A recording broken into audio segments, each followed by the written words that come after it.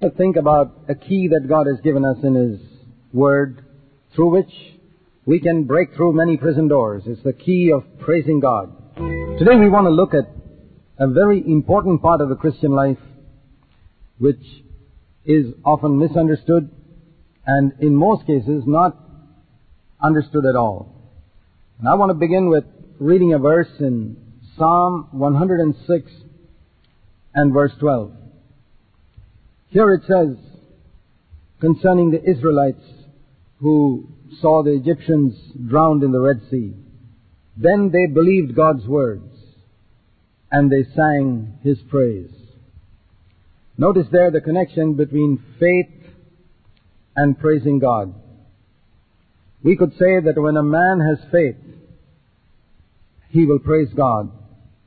But when a man has unbelief, when he does not believe God's word or God's promise, then he will grumble and complain and murmur and criticize and find fault and be dissatisfied and discouraged and depressed. So, if these things that I just mentioned are found in your life, it would indicate that even if you think you believe in God and in Jesus Christ, you don't really believe. Because if you believe His words, you will sing His praise.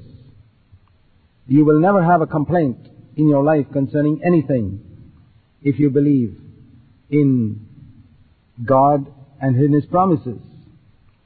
Now, the Israelites mentioned here in Psalm 106, they could praise God only after God had destroyed their enemies, those Egyptians, before their eyes. Today, we live by faith. The Old Testament people, like the Israelites, they lived by sight. To live by sight means that they would see something happen before them, a miracle that God did for them, and only then could they believe. It says here in this verse we read, after all their adversaries were drowned in the Red Sea, verse 11, then, when not one of them was left, then they believed God's words. That's living by sight. That is, after all your problems are solved, after the storm has been stilled, after the enemies have been drowned and the last one of them has been killed, then we praise God. That's to live by sight. And that's all they could do in the Old Testament. Anybody can do that. Even an unconverted heathen person would be thankful when all his problems are solved. But in the new covenant, now that Jesus has come, we don't walk by faith. We don't walk by sight. We walk by faith. We can believe the Word of God even before we see the enemies drowned in the sea. We can praise God while our enemies are still in front of us. Like David said, you have set a table before me in the presence of my enemies. That means my problems may not be solved, but I have faith in God, and I can praise Him. And as I praise Him, I find that the problems do get solved. But they'll never get solved if we are always murmuring and complaining. Do you know, dear friend, that the more you murmur and complain, you're really adding to your problem. It's not going to get solved at all. Maybe somebody harmed you. The more you get bitter against that person, what are you doing to yourself? You're just destroying yourself. And the more you keep that bitterness in your heart, it'll destroy you more and more. It'll destroy your body, destroy your soul, destroy your spirit, destroy your relationship with God. You won't be able to enjoy life at all, and you get ulcers in your stomach and all types of things. You see, when God gives us laws, they are for our good. They're for the good of our body, good of our soul, good of our spirit. There's a very close connection between faith and praising God. We see that also in the New Testament, in Hebrews chapter 2, where we read some amazing words mentioned about what Jesus Himself does in the midst of the church. In Hebrews chapter 2 and verse 12 and 13, it says, Jesus, this is quoting Jesus, I will proclaim your name, that is the Father's name, to my brethren. You see, the previous verse indicates very clearly this is Jesus speaking. I will proclaim the Father's name to my brothers, that is, to you and me. And in the midst of the church, I will sing thy praise. And again, I will put my trust in Him. Notice there again the connection between praise in verse 12 and trust in verse 13. Because we put our trust in Him, we sing His praise. Exactly what we read in Psalm 106. And here we're told in verse 11 and 12 that we are the younger brothers of Jesus. And He's our elder brother who is praising the Father in the midst of the church. And we are called to follow Him and His example and join with Him in exalting our Heavenly Father. Now God is a very great King. He's the greatest King of all, the King of the universe. And He does not sit on any cheap throne of silver or gold. Such thrones would be too cheap for Him. But we read in Psalm 22, the throne on which God sits. And that's good for us to know that. Psalm 22 and verse 3, it says, Thou art holy, O my God, thou who art enthroned upon the praises of Israel. And today the praises of the church. So, how do we make a throne for God? By our praises. Praise forms the throne on which God sits as a king. That's why heaven is a place of perpetual praise, like we read in the book of Revelation. The angels are constantly praising God. That's the throne on which God sits. And when the Holy Spirit comes into our hearts, He brings heaven down into our hearts, and we can prepare a throne of praise for our God to be enthroned upon in our hearts, in our homes, and in the church.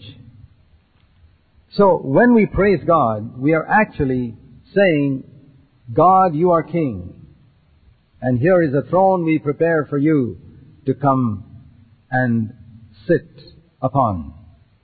Do you want God to dwell in your heart? Very simple. Prepare a throne for Him. Do you want God to dwell in your home? Prepare a throne for Him there. Do you want God to dwell in your church? Prepare a throne for Him there. What is the throne?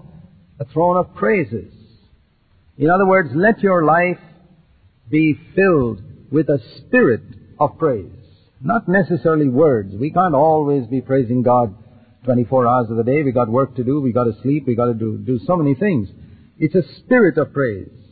Let your home be filled with a spirit of praise. In other words, totally eliminate all grumbling, all complaining, all murmuring from your life. Completely. Because that destroys the throne on which God is supposed to sit. On the other hand, when you grumble and complain, or get angry and lose your temper and get irritated, you are actually preparing a throne for Satan. So we see two thrones that you can make in your life, in your home. One is a throne of praise, giving thanks to God always for all things in the name of Jesus Christ, a throne on which God will sit, or a throne of complaining, murmuring, grumbling, dissatisfaction, discontentment, which you offer for the devil to come and sit, whether it's in your life or in your home or in your church. And that's why the Bible says in Philippians 2 and verses 12 onwards, 12 to 14, it says there that when the Holy Spirit is working in our hearts, He seeks to eliminate all grumbling, disputing, and murmuring from our lives completely. Because He wants to prepare a throne in our hearts for our Heavenly Father. That's what the Holy Spirit has really come for. You know, we've lived all our lives with our own self sitting on the throne in our hearts. That means we listen to self. Whatever self wants, we do. Whatever he likes, we do. We please ourselves, we live for ourselves, we want to enjoy ourselves. And then one day we say, Jesus Christ comes into our heart. But what place do we give Him in our hearts? He's not going to come in like a visitor or a guest. But many Christians treat Him like that, you know. How can you prepare a throne for Christ? for God in your heart. This is how we do it, by praising Him under all circumstances. And in the New Testament, we can do that. You see, in the Old Testament, they couldn't praise God all the time because, first of all, the Holy Spirit was not dwelling in people's hearts in those days.